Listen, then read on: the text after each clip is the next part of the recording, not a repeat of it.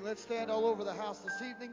And let's join in worship together. We're going to sing an old hymn of the church. It simply just says, "Victory in Jesus." So let's worship tonight.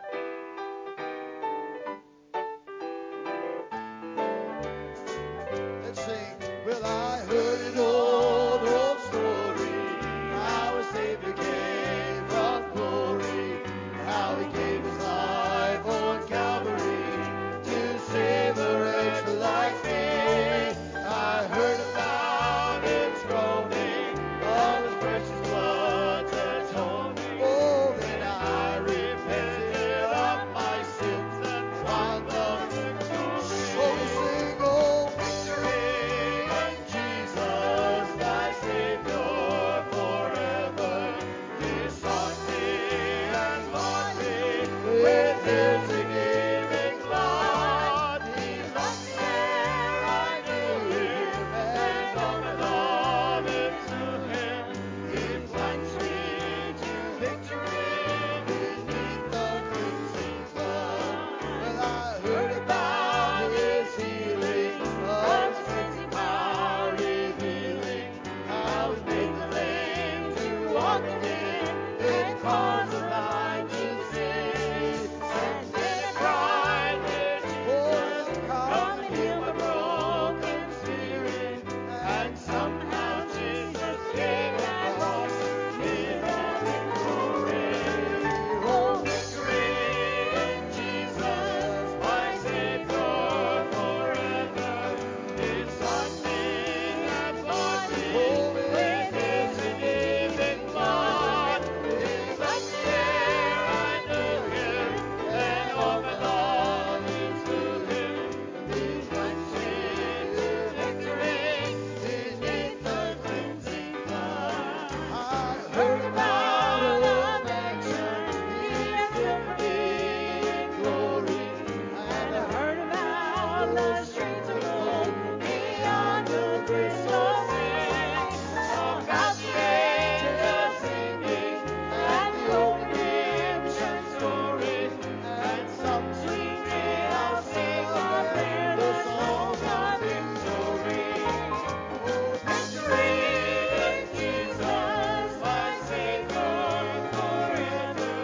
He sought me and bought me with his redeeming blood. He loved me ere I knew him, and all my love is to him.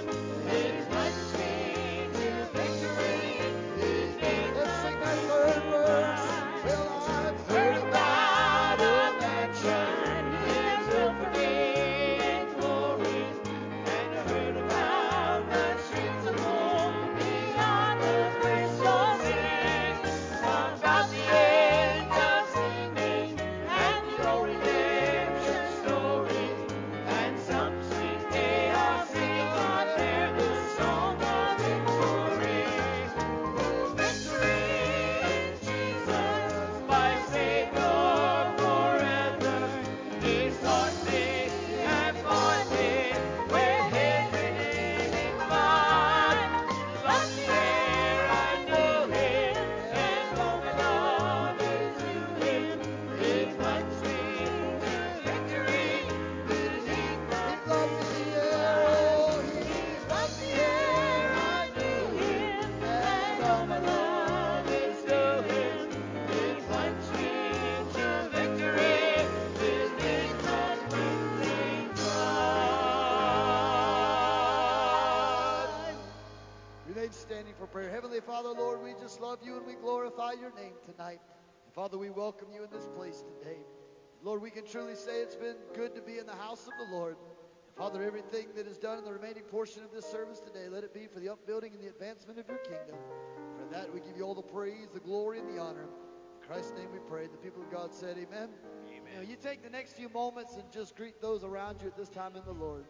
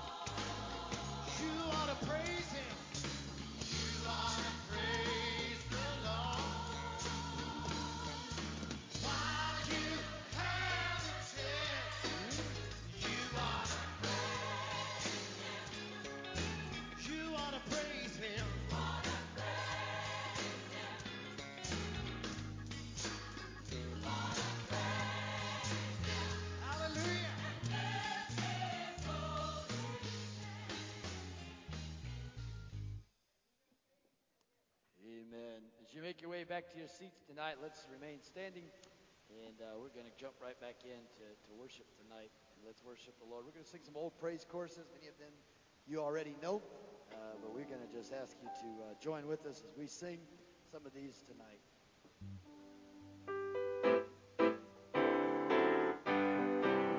Well, now this is the day, this is the day that the Lord has made, that the Lord has made. I will rejoice and be glad in it, and be glad in it. So we sing, this is the day that the Lord has made. I will rejoice and be glad in it. This is the day. This is the day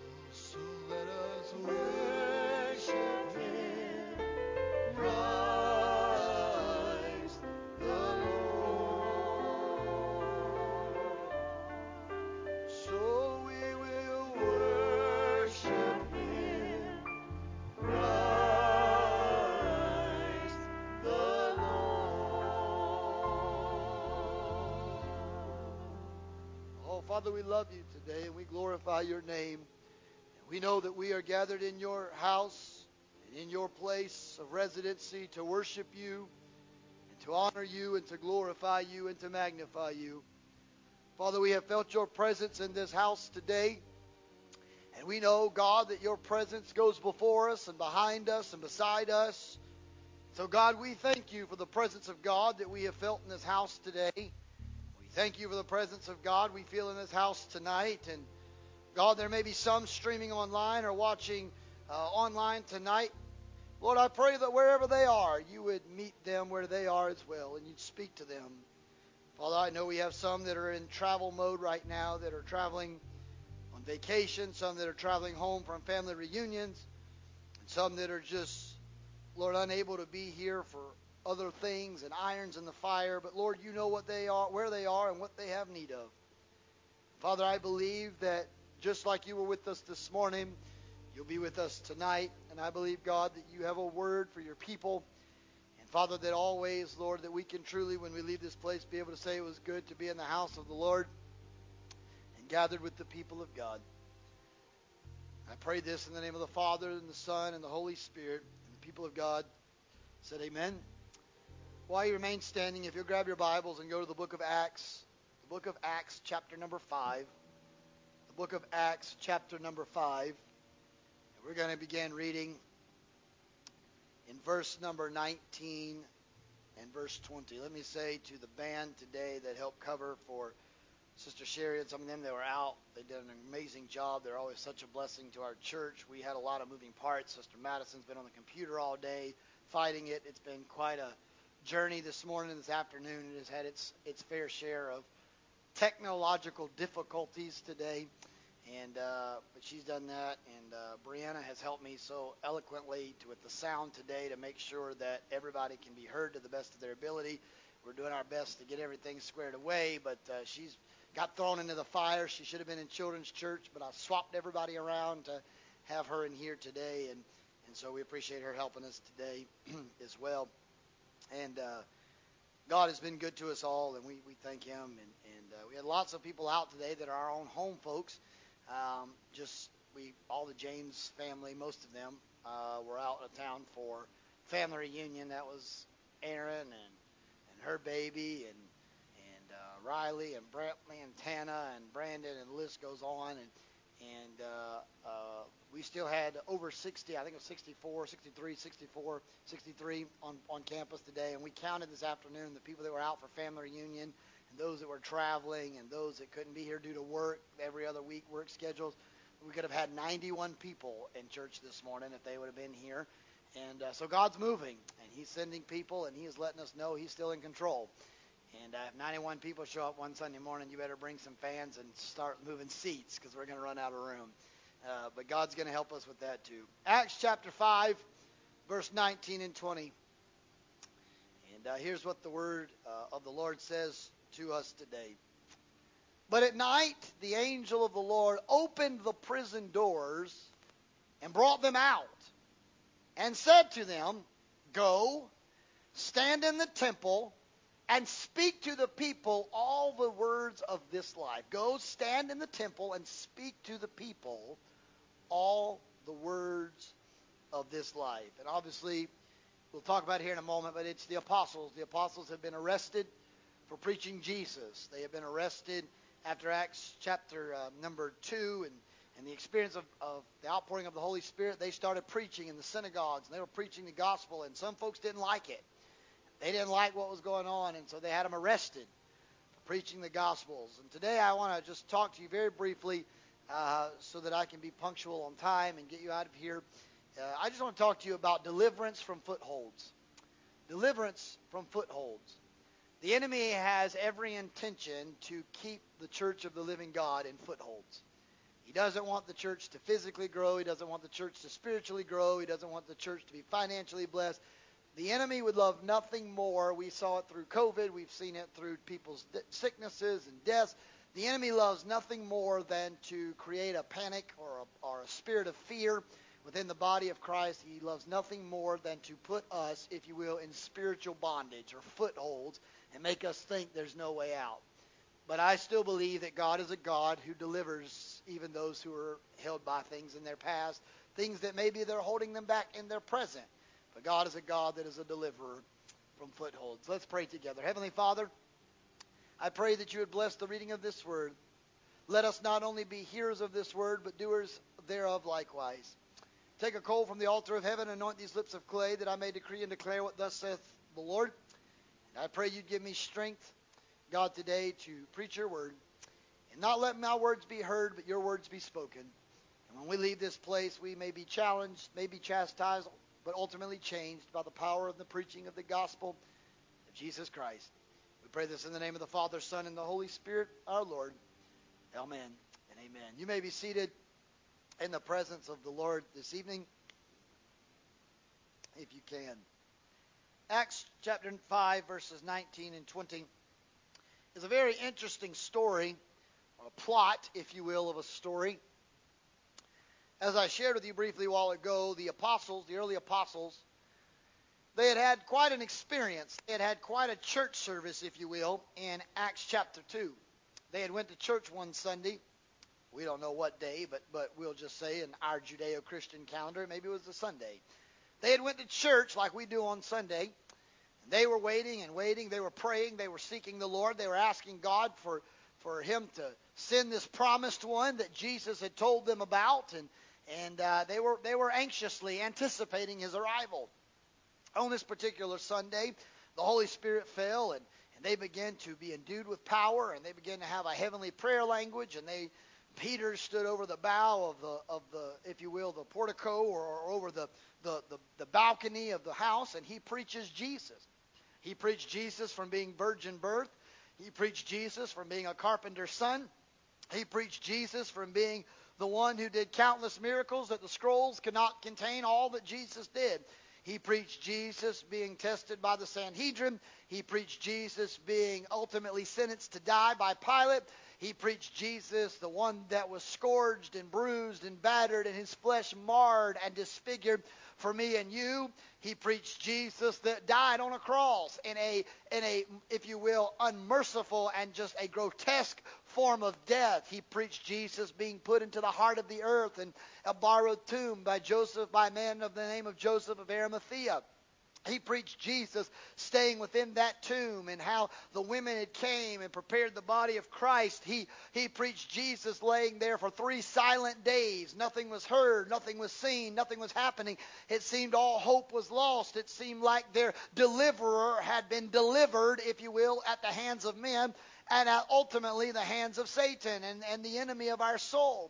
But then he also preached that 3 days later, early in the morning, as the women were on their way to the tomb, and I know it's not Easter, but Easter is every day. It's not just something we celebrate in March and April, but I believe that every day is Easter, because Jesus said he's the same yesterday, today, and forevermore. And the Bible tells me that Jesus is alive, and Jesus is not just alive in March and April. He's alive in June, July, August, September, October, November, December, January, and February. Whatever month you're in, Jesus is still alive and well.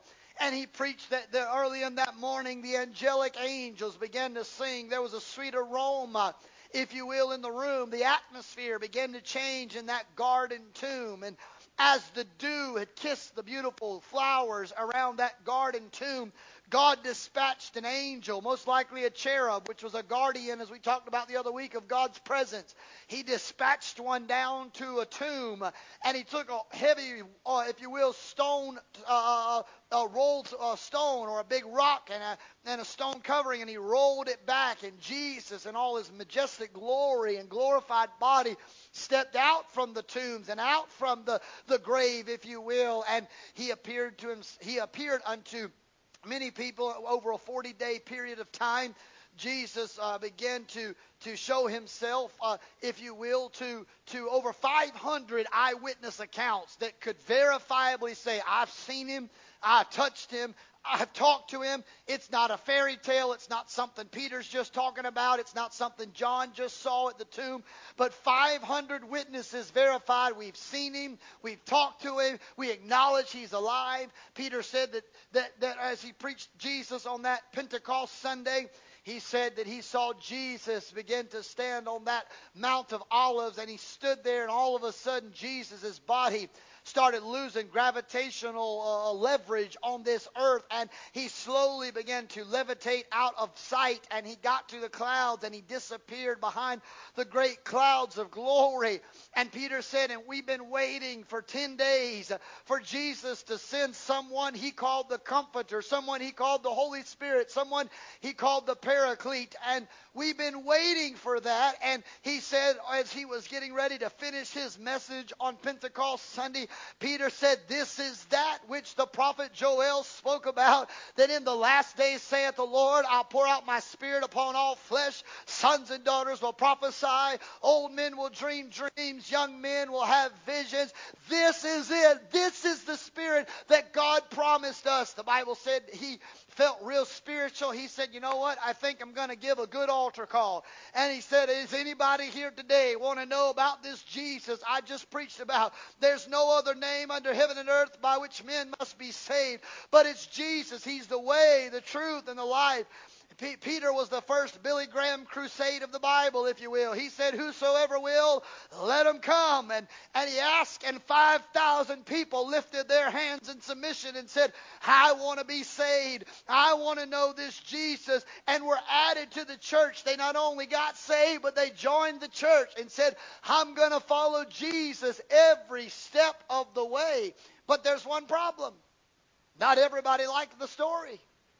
Not everybody thought this was a good story. In fact, Pharisees and Sanhedrin were trying to pay people off to lie and say that the disciples had stolen the body. They were trying to squelch it. It got so bad that some of them in closed meetings began to say to one another, we should just arrest them all, kill them all. And one of them, wise enough, said, well, look, there's been other people that have claimed to be gods. And we just let them, if you will, do their thing. And over time, it fizzled out. So if we just leave these people alone, what's going to end up happening is if it's not of God, it's going to fizzle out. But if this is of God, it doesn't matter what we do, we can't stop him. And so let's just leave him alone. So they kind of thought about that for some time period, but some of them still didn't like it. In Acts chapter 5, at the beginning of that, two people in particular, Ananias and Sapphira, they sell some land, and they want to give it to the church.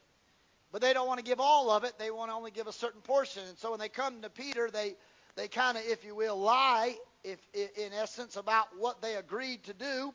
And the Bible says that both of them dropped dead in the presence of Peter for lying because he was full of the Holy Spirit. And the Bible says that the apostles began to do many signs and wonders. Well, the more signs and wonders they did, the more angry the Sanhedrin and the Pharisees got, to the point that they finally said, we've had enough. We can't do this anymore. We're going to arrest them. So they arrest them and they take them to prison. The Bible says that the high priest rose up, and all that were with him, which was the sect of the Sanhedrin, and filled with indignation, they grabbed the apostles by hand, and they put them in a commoner's prison. They put them with the general population. We call it general pop today, in lockup. They weren't in solitary confinement. They were in general population.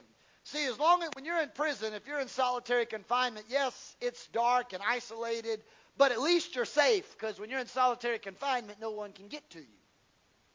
But when they finally get you and they put you in what they call general population or general pop, there's nothing you can do because everybody has access to you, and that's where you see murders, and that's where you see unrest and civil unrest and gang wars and things happen. That happened during, if you will, a time of general population. They put them with the rest of the murderers and the thieves, hoping that something maybe bad would happen to them. Maybe their problem would be fixed, Brother James, because one of those other murderers in there wouldn't like them either. He'd just go ahead and take Peter, James, and John. He'd go ahead and take them out in prison, and their hands were clean. They didn't have nothing to do with it. It was all good. So they throw them in prison, the common prison. They didn't give them flat screen TVs. They didn't give them filet mignon dinners. They didn't give them amenities. Put them in there with all the other criminals of the day.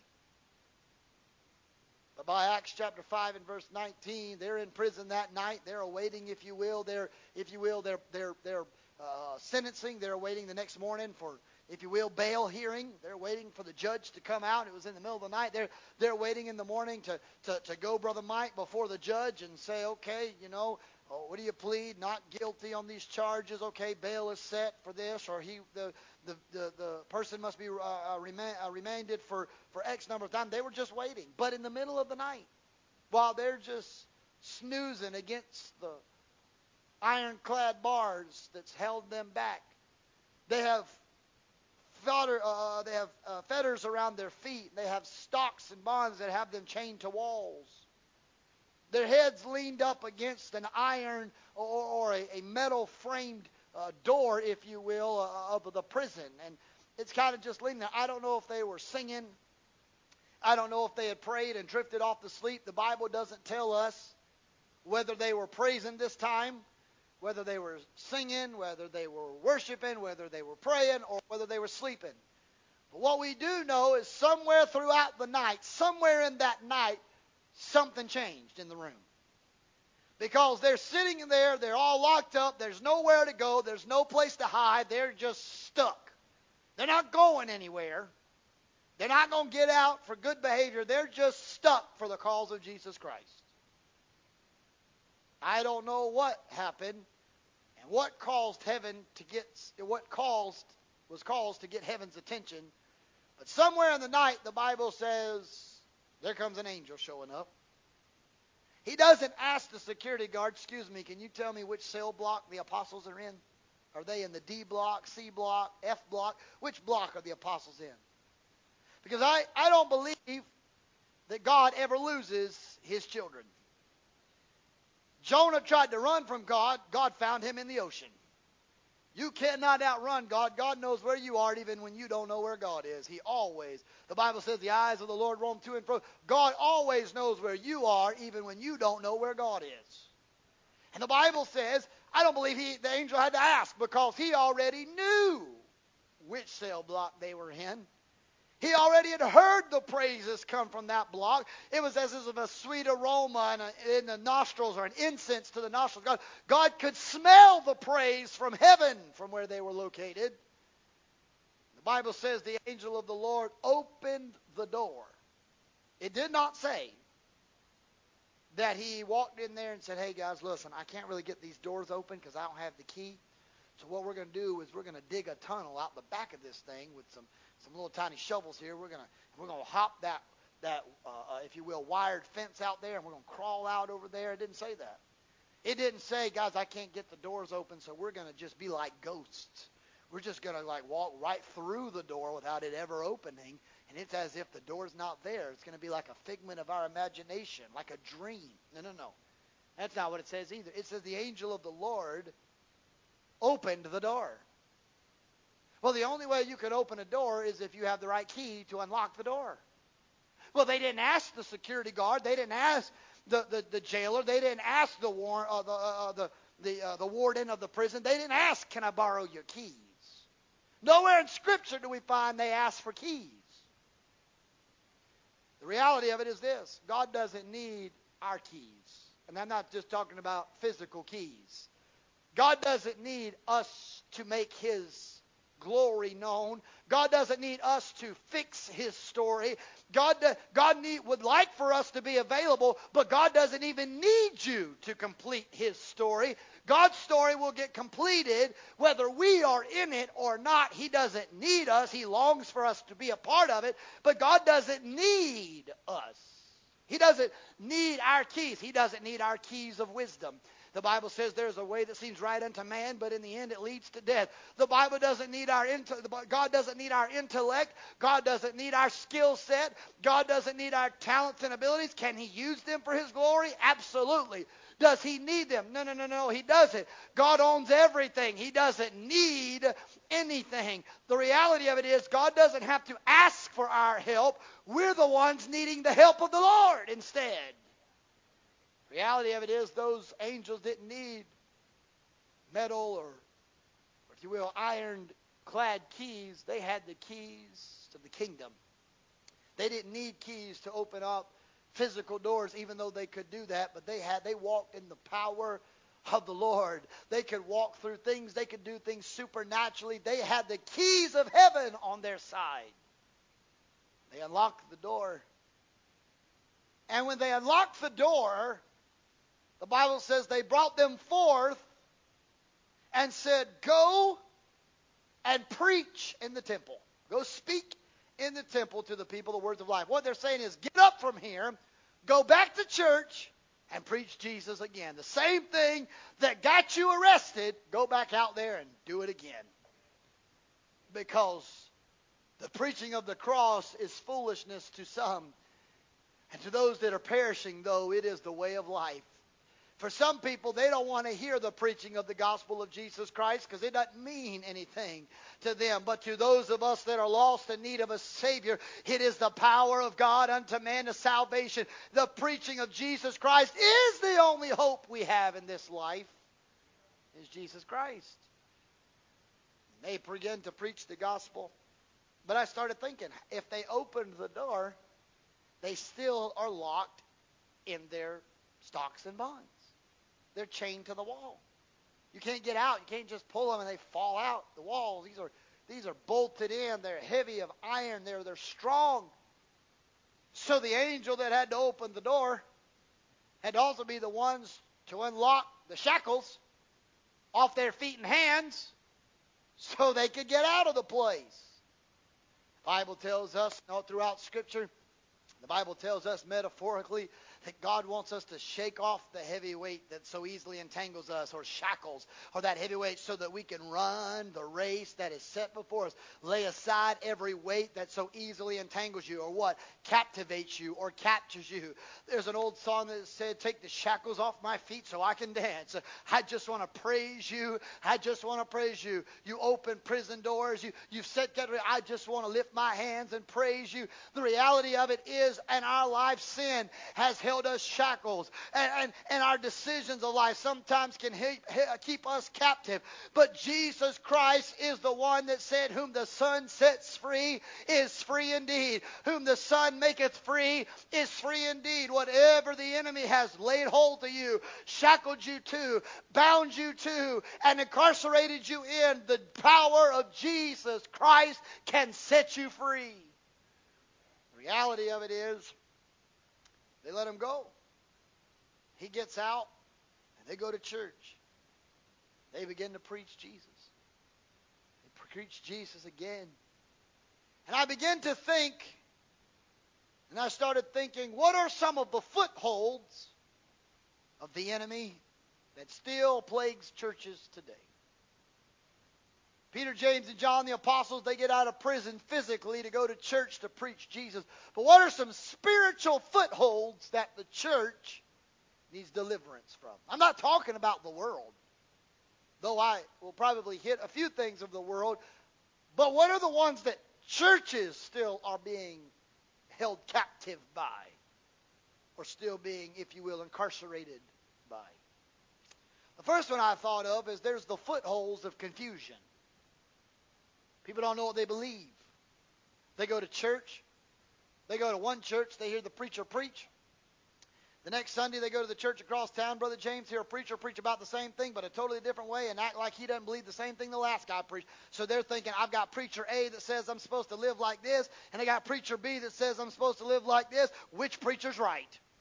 Both of them claim to be mouthpieces of God. Both of them claim to be orators of God's word. Both of them claim that they've been spending their time in prayer. Which one of them do I follow? Confused. We know we already live in a confused world where people think that people are now identifying as horses and cats and dogs and all these crazy loony bin things. You can identify however you want to, but heaven's going to identify you by who you were made to be, not whatever animal you decided you wanted to be. And you can try to say when you get to heaven, my name is, Jimmy spelled with an I, but if your name is really Jimmy with a Y, God's going to call you boy Jimmy, not girl Jimmy, even if you want to be girl Jimmy and not boy Jimmy. Hello.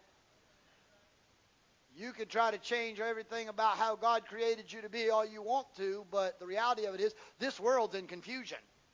They don't know if they want to be a boy or a girl. They don't know if they want to be a he or a she. They don't know if they want to be an it or a they. They don't know if they want to be them, those, they. They don't know if they're what they are. They want to be non-binary. We don't even know what we want to be. We want to identify as just nothing, really. They're confused. They don't know what's going on. And I want to tell you, it ain't just the world that's confused. It's the church world that's confused too. You got people who don't know whether or not Pentecost is still real, if the baptism of the Holy Spirit, the evidence of speaking in a heavenly language is still real. You got people that will debate if fasting is still an ordinance of the church. Should you still do communion? You got people that will argue whether or not you should have prayer lines and anoint the sick, so that call the elders of the church and anoint the sick and lay hands on them so they'll recover. You got people questioning all kinds of stuff in the church. That's not the world. That's our people, church people. How do I know this? Well, in Exodus chapter 32, we know that God's people have been delivered from Egyptian bondage. God's people, church people, they've been delivered from Egyptian bondage. Moses gets instruction from God to come up to Mount Sinai to get some tablets of law or the commandments of God. He takes Joshua alongside of him. And in Exodus chapter 32 and around verse number 17 and 18, the Bible tells us that Joshua hears a noise in the camp. He hears a lot of rumblings going on down at the bottom of the mountain. And he goes, Moses, we got to get back down there. There's war in the camp. There's a war that's broke out. We got to get down there because something bad's happening. Moses, though, was a discerner, and he had the Spirit of God in him, and he knew things. He said, no, Joshua, let me tell you, son, that ain't the sound of war. That's the sound of confusion. They're rejoicing, but they're not rejoicing for the things we think they're rejoicing about. And when Moses and Joshua rounded the corner of the base of that mountain, they saw this big golden calf where the people of God had traded the power of God for the placement of a golden calf. They had traded the trust in an almighty God into a golden image idol. It got so bad they tried to lie about their sin. Aaron said, the people just brought me the stuff. I didn't know what to do. I threw it into the fire, and when I just scooped it out the fire, it made itself look like a calf. Moses says, Aaron, you're lying. That's not how that works. You know you had to fashion it with your hands. Why did he make it a calf? Because Egyptians, the Egyptians where they had come from, the bondage they were in prior to deliverance, they had gods of agriculture. They had gods of solar systems. They had gods of water. They had gods of sun, moon, and stars. And so Israel would have known how the gods of Egypt looked. So they made a mimic, if you will, or made a similar god to mimic that of Egypt. They said, if the gods of Egypt, they can take us back to Egypt so we don't die in the desert. Can I tell you, the devil knows how to mimic speaking in tongues. The devil knows how to mimic church. The devil knows how to make you think the worship leader's anointed. The devil knows how to make you think God's in the house. But I'm telling you, the only thing the devil cannot do, he cannot live a sanctified life, because a sanctified life means that you have to be holy and blemished, without blemish, and you have to be set apart. I'm telling you, I've been in church services where people thought God was in the house, but God was nowhere close to that house. There's people running, they're jumping, they're crying, they're screaming, they're hollering, they're trying to speak in a heavenly language, and people are going, oh my, God's in this house. No, that's the devil causing the church to be in a spirit of confusion because people didn't have the gift of discernment. The devil can mimic many things, but he will never be God and God alone. They were confused. There was commotion. There was a sound. Why were they confused? Well, they were living corruptly. They had been murmuring against God's man, Moses. They have doubted every step Moses has taken them. They have turned away from God.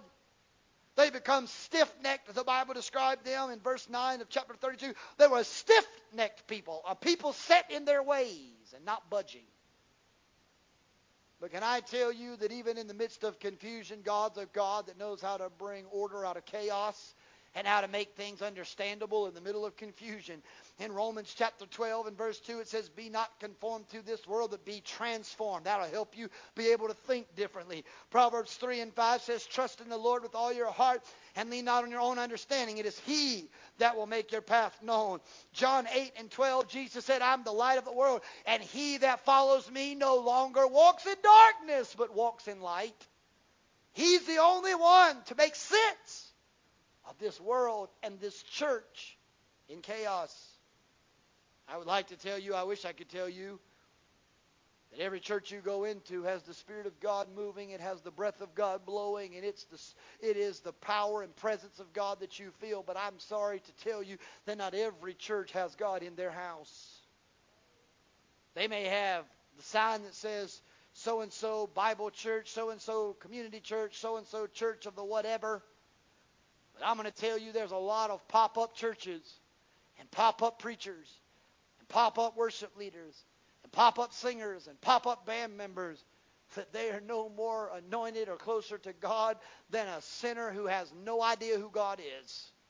And yet they can get on stage and they can put on a show and people think, wow, that's Jesus. No, honey. That's the devil mimicking the things of Jesus. You don't think the devil, his job before he was kicked out of heaven was leading worship. He was a worship leader in heaven. That's why Jesus said, I saw Satan fall like lightning from heaven. Satan was over the angelic choirs, if you will, of heaven. So you don't think if he was over all of heaven's choirs, he doesn't know how to lead a choir on earth. You don't think if he was over heaven's band, he don't know how to make a band sound good on earth. You don't think if he know how to sing holy, holy, holy is the Lord God Almighty, he can't make you think he's singing holy, holy, holy down here. That's why the Bible says we must have men and women with the gift of discernment. Not everything that speaks in tongues is the Holy Spirit. Not everything that jumps is the power of God. Not everything that lifts their hands is surrendering to Jesus. Not everything that professes Jesus. Jesus said many people will cry, Lord, Lord, but when they come and stand before me, I'll say, depart from me, for I don't even know who you are. I don't know you. So there's a foothold of confusion, but there's also a foothold of contention. I would love to say to you that that's only a problem in the world, but it's a problem in the church.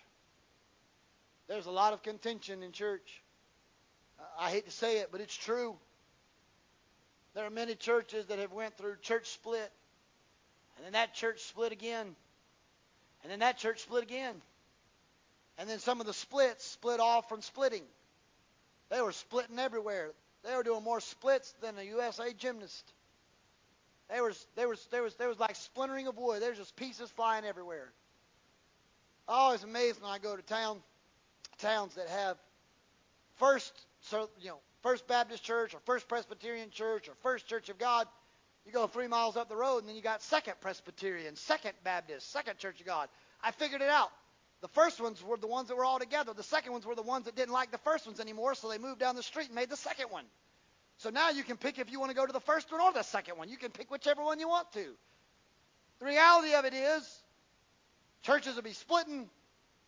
They're not just splitting over theology and doctrine. They are, but they're splitting over colors of carpets, lights, sound, musical instruments.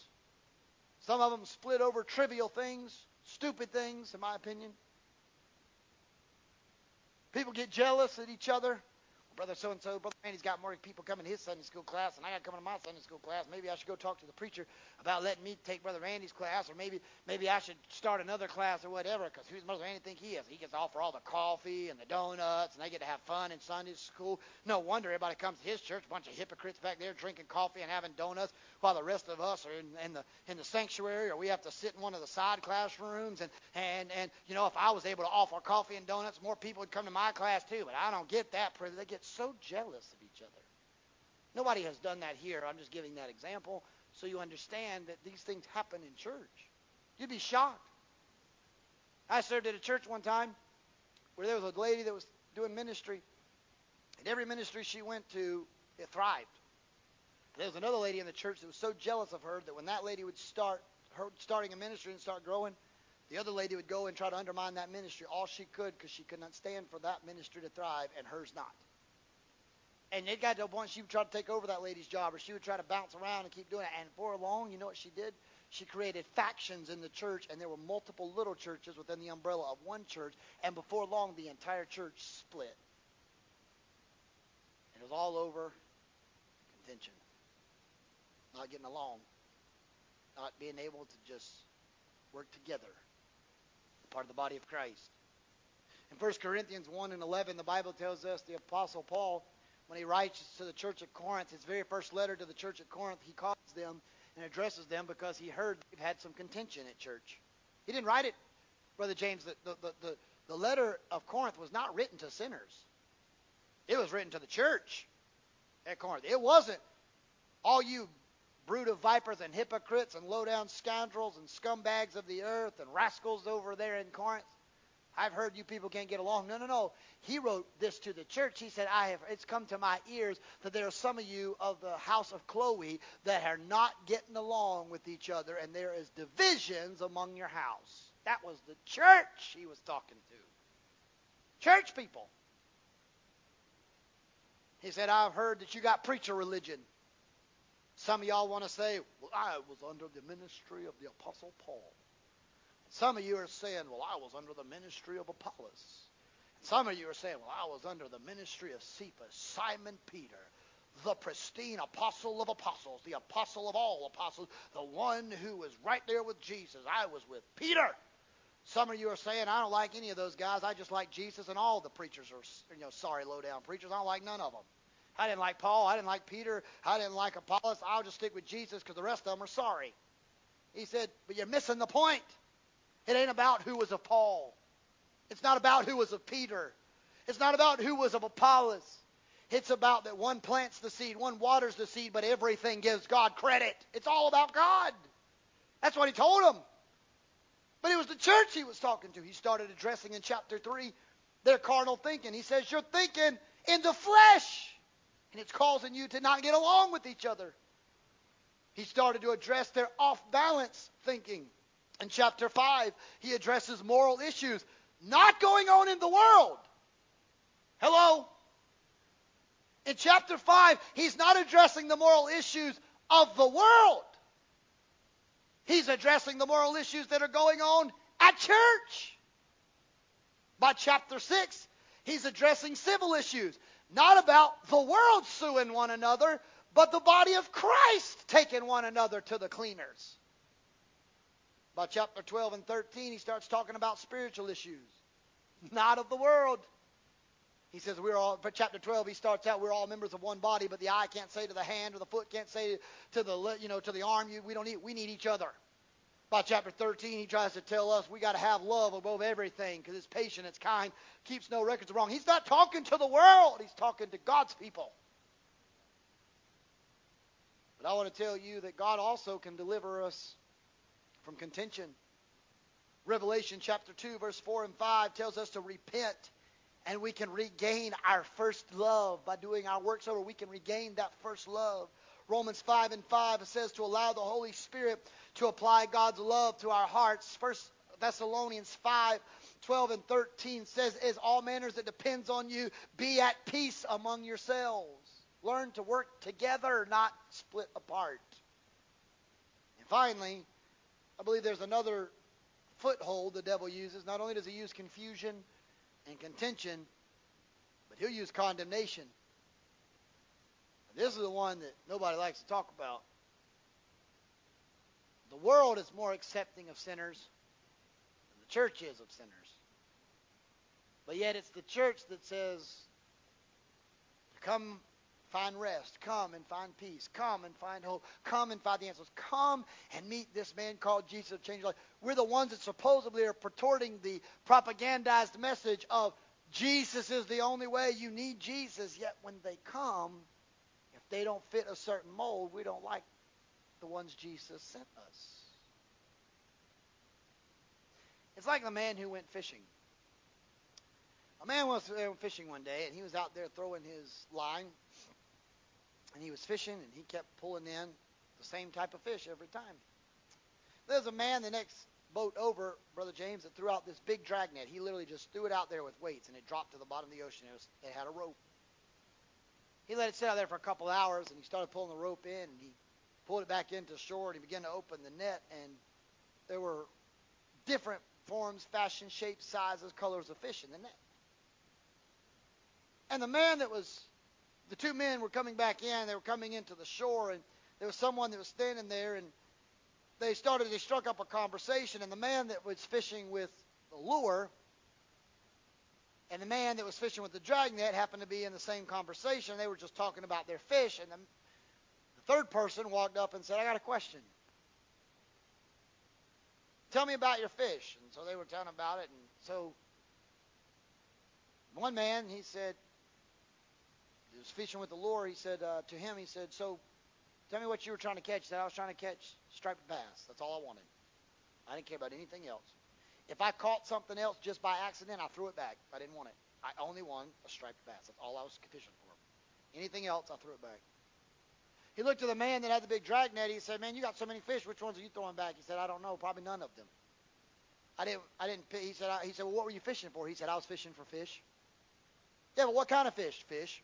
I didn't care which one I got. I just wanted to get one.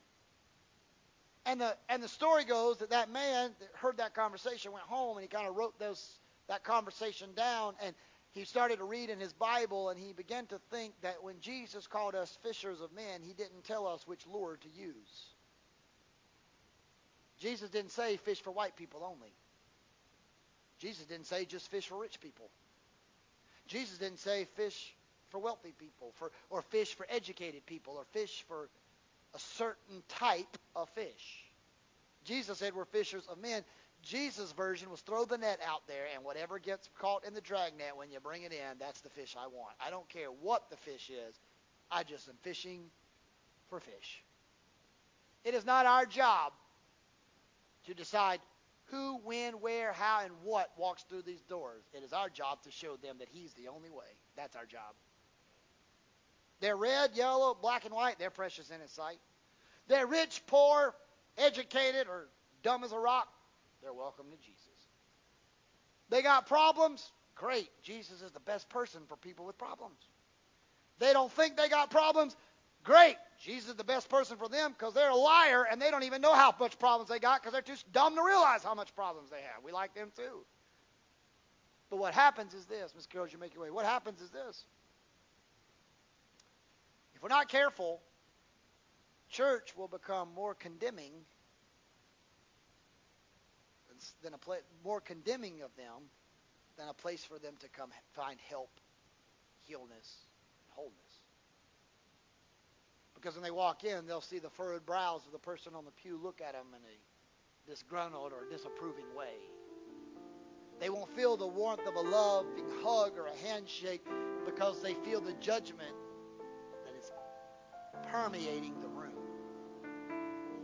One thing I learned, though, about drunk people, they're more spiritual, and Christians, more drunk people are more like Christians than Christian people are. It's true. Shocking to say that. I don't advertise drinking by any stretch, but I'm going to tell you, drunk people are more Christian than most Christians are.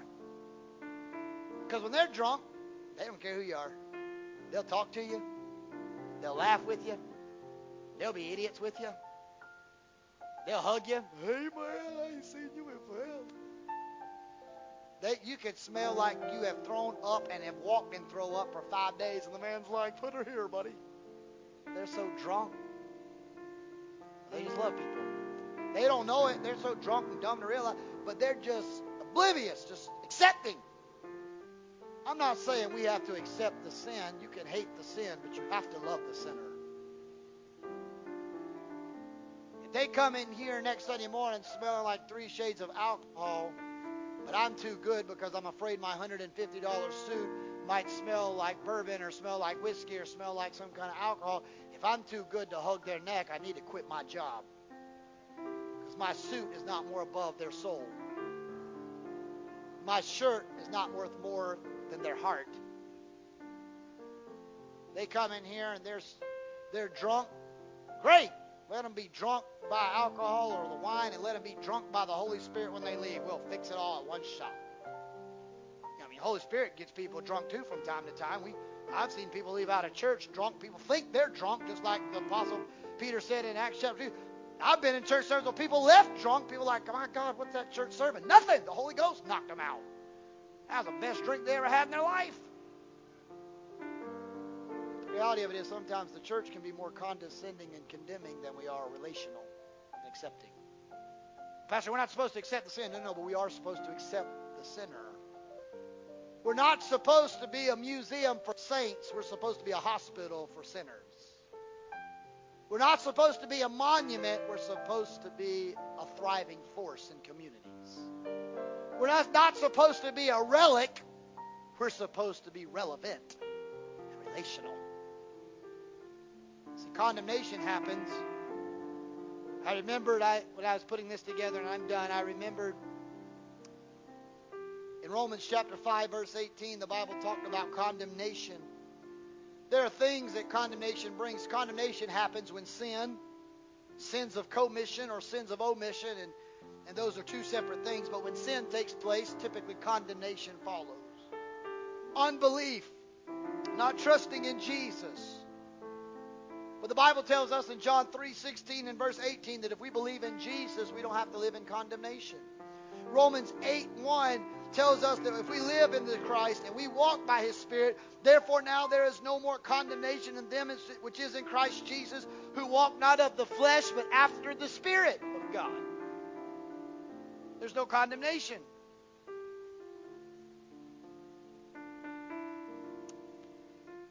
This past weekend, Brandon and I had to go to a wedding in Pennsylvania, and that's why we were so late driving last night. And I've been there multiple times to these places when I lived there, but Brandon had never been to the Amish country. And there's 29 different sects, if you will, and groups of Amish. They all branch out. And there's Mennonite, and there's Old Order, and they just splice everywhere. And some of them are rough, some of them are pretty tough as nails, rude. They don't really like outsiders, and they don't really whatever. But we went on an Amish tour, and our tour guide, the lady, she was friends with some of these Amish people, and she took strangers from South Carolina into the home. I mean, we went into these people's home. They're sitting there canning peaches, of all things. And one of the Amish guys, his name was John. They use a lot of biblical names. John, Amos, those are the kind of names they use, all biblical.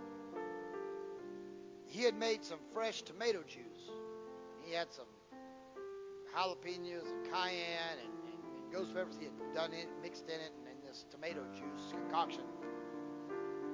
And he said to some of them, we were all standing there, and he said, would anybody like to try it? Before you try it, I just warn you, it's hot. My wife and I like hot foods, but we always forget. Sometimes our friends don't. He didn't know us from anywhere.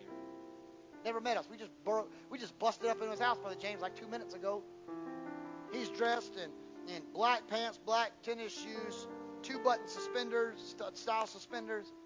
I'm dressed in like I just crawled out of the bed because I wasn't really wanting to look pretty that day. I was wanting to enjoy not putting on the makeup for one day. You know, I wanted to look just natural. I was like a hot mess. He didn't know me from Adam's house cat. And of course, other people said, no, we don't drink hot stuff. And he looked at me. I said, I love hot stuff. He said, let's have a glass. Poured some spicy V8 style juice, tomato juice. Here I am drinking in a coffee cup spicy homemade V8 juice with Amish people. He don't know me. Just opened his home. Just as friendly as he could be. For all he knew, I could despise their belief system. I could be working for the government that's walking in there trying to get inside intel to go back to Washington, D.C. and try to shut them down, thinking that they're some kind of cult. He don't know me. But yet, in that moment, he didn't care. He offered V8 juice. Well, homemade V8 juice. I was driving home last night, and I was just replaying all the events we did. I thought about that. And I thought, he didn't have to share anything in his house. I would have known that he made homemade V8 juice. I wouldn't have known he had a cupboard full of. He could have just sat there, Brother James, and kept canning his peaches, not said a word. I'd have said, it's nice meeting you guys, left his house, and he'd have kept it all to himself. But he didn't. He said, I got something in here if y'all like to try it. We have Jesus in our lives, but we can't keep him to ourselves. When people walk into this house, they're not walking into our house, they walk into his house. And we must be the ones to say, hey, would you like to try Jesus? Would you like to try the Holy Spirit? Would you like to? We can't keep him to ourselves. We've got to be willing to share with our fellow man. We don't have to know them. We don't have to know where they came from. This guy John didn't know me, but he offered something to me. The people that walk through these doors, we may not know them, but we've got something, the best thing they can ever be offered. We've got it. And we have to do it.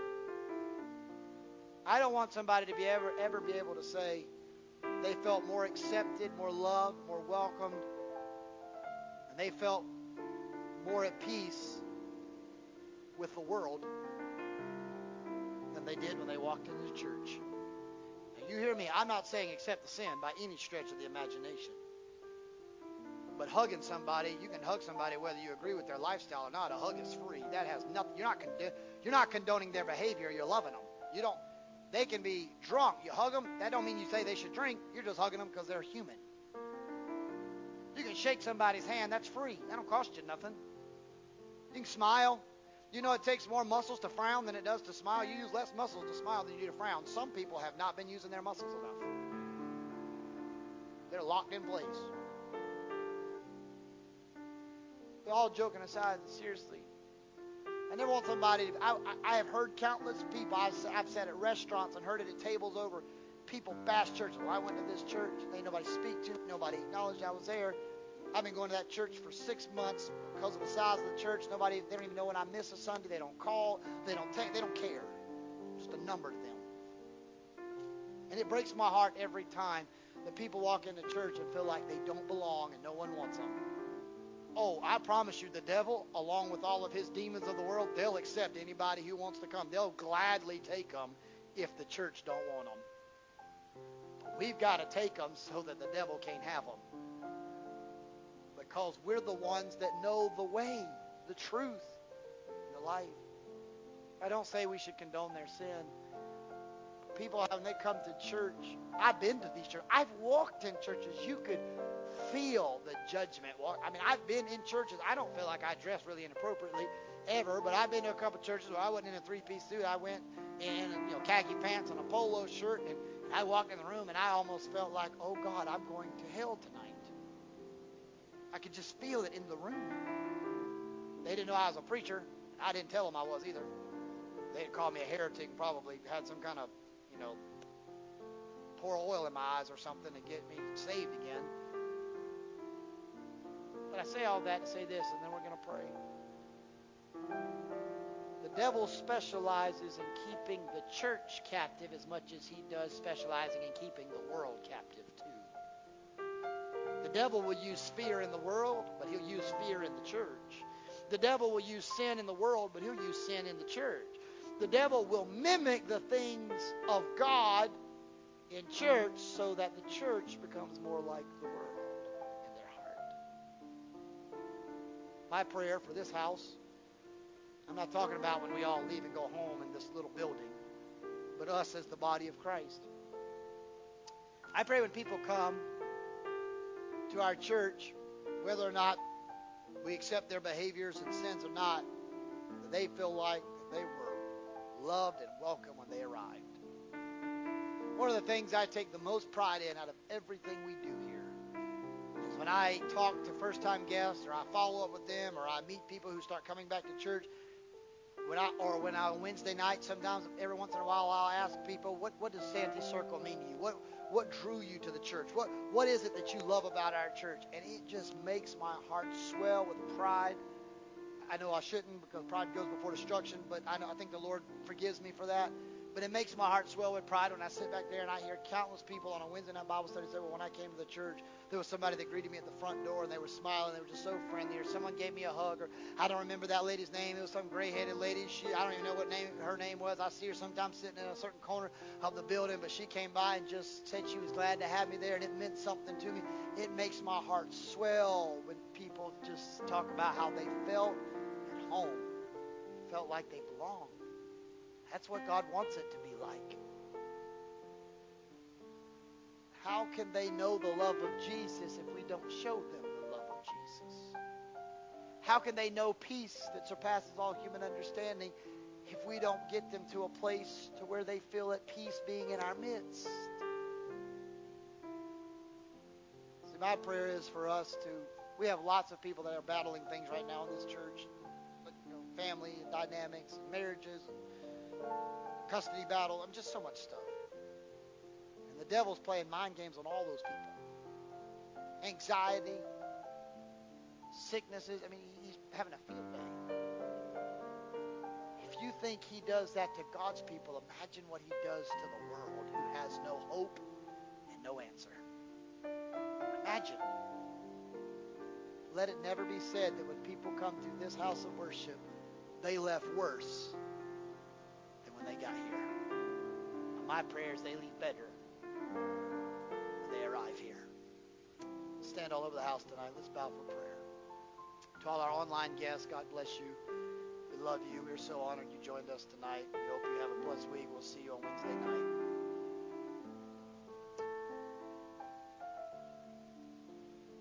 With every head bowed and every eye closed, I'm going to simply pray a prayer of blessing.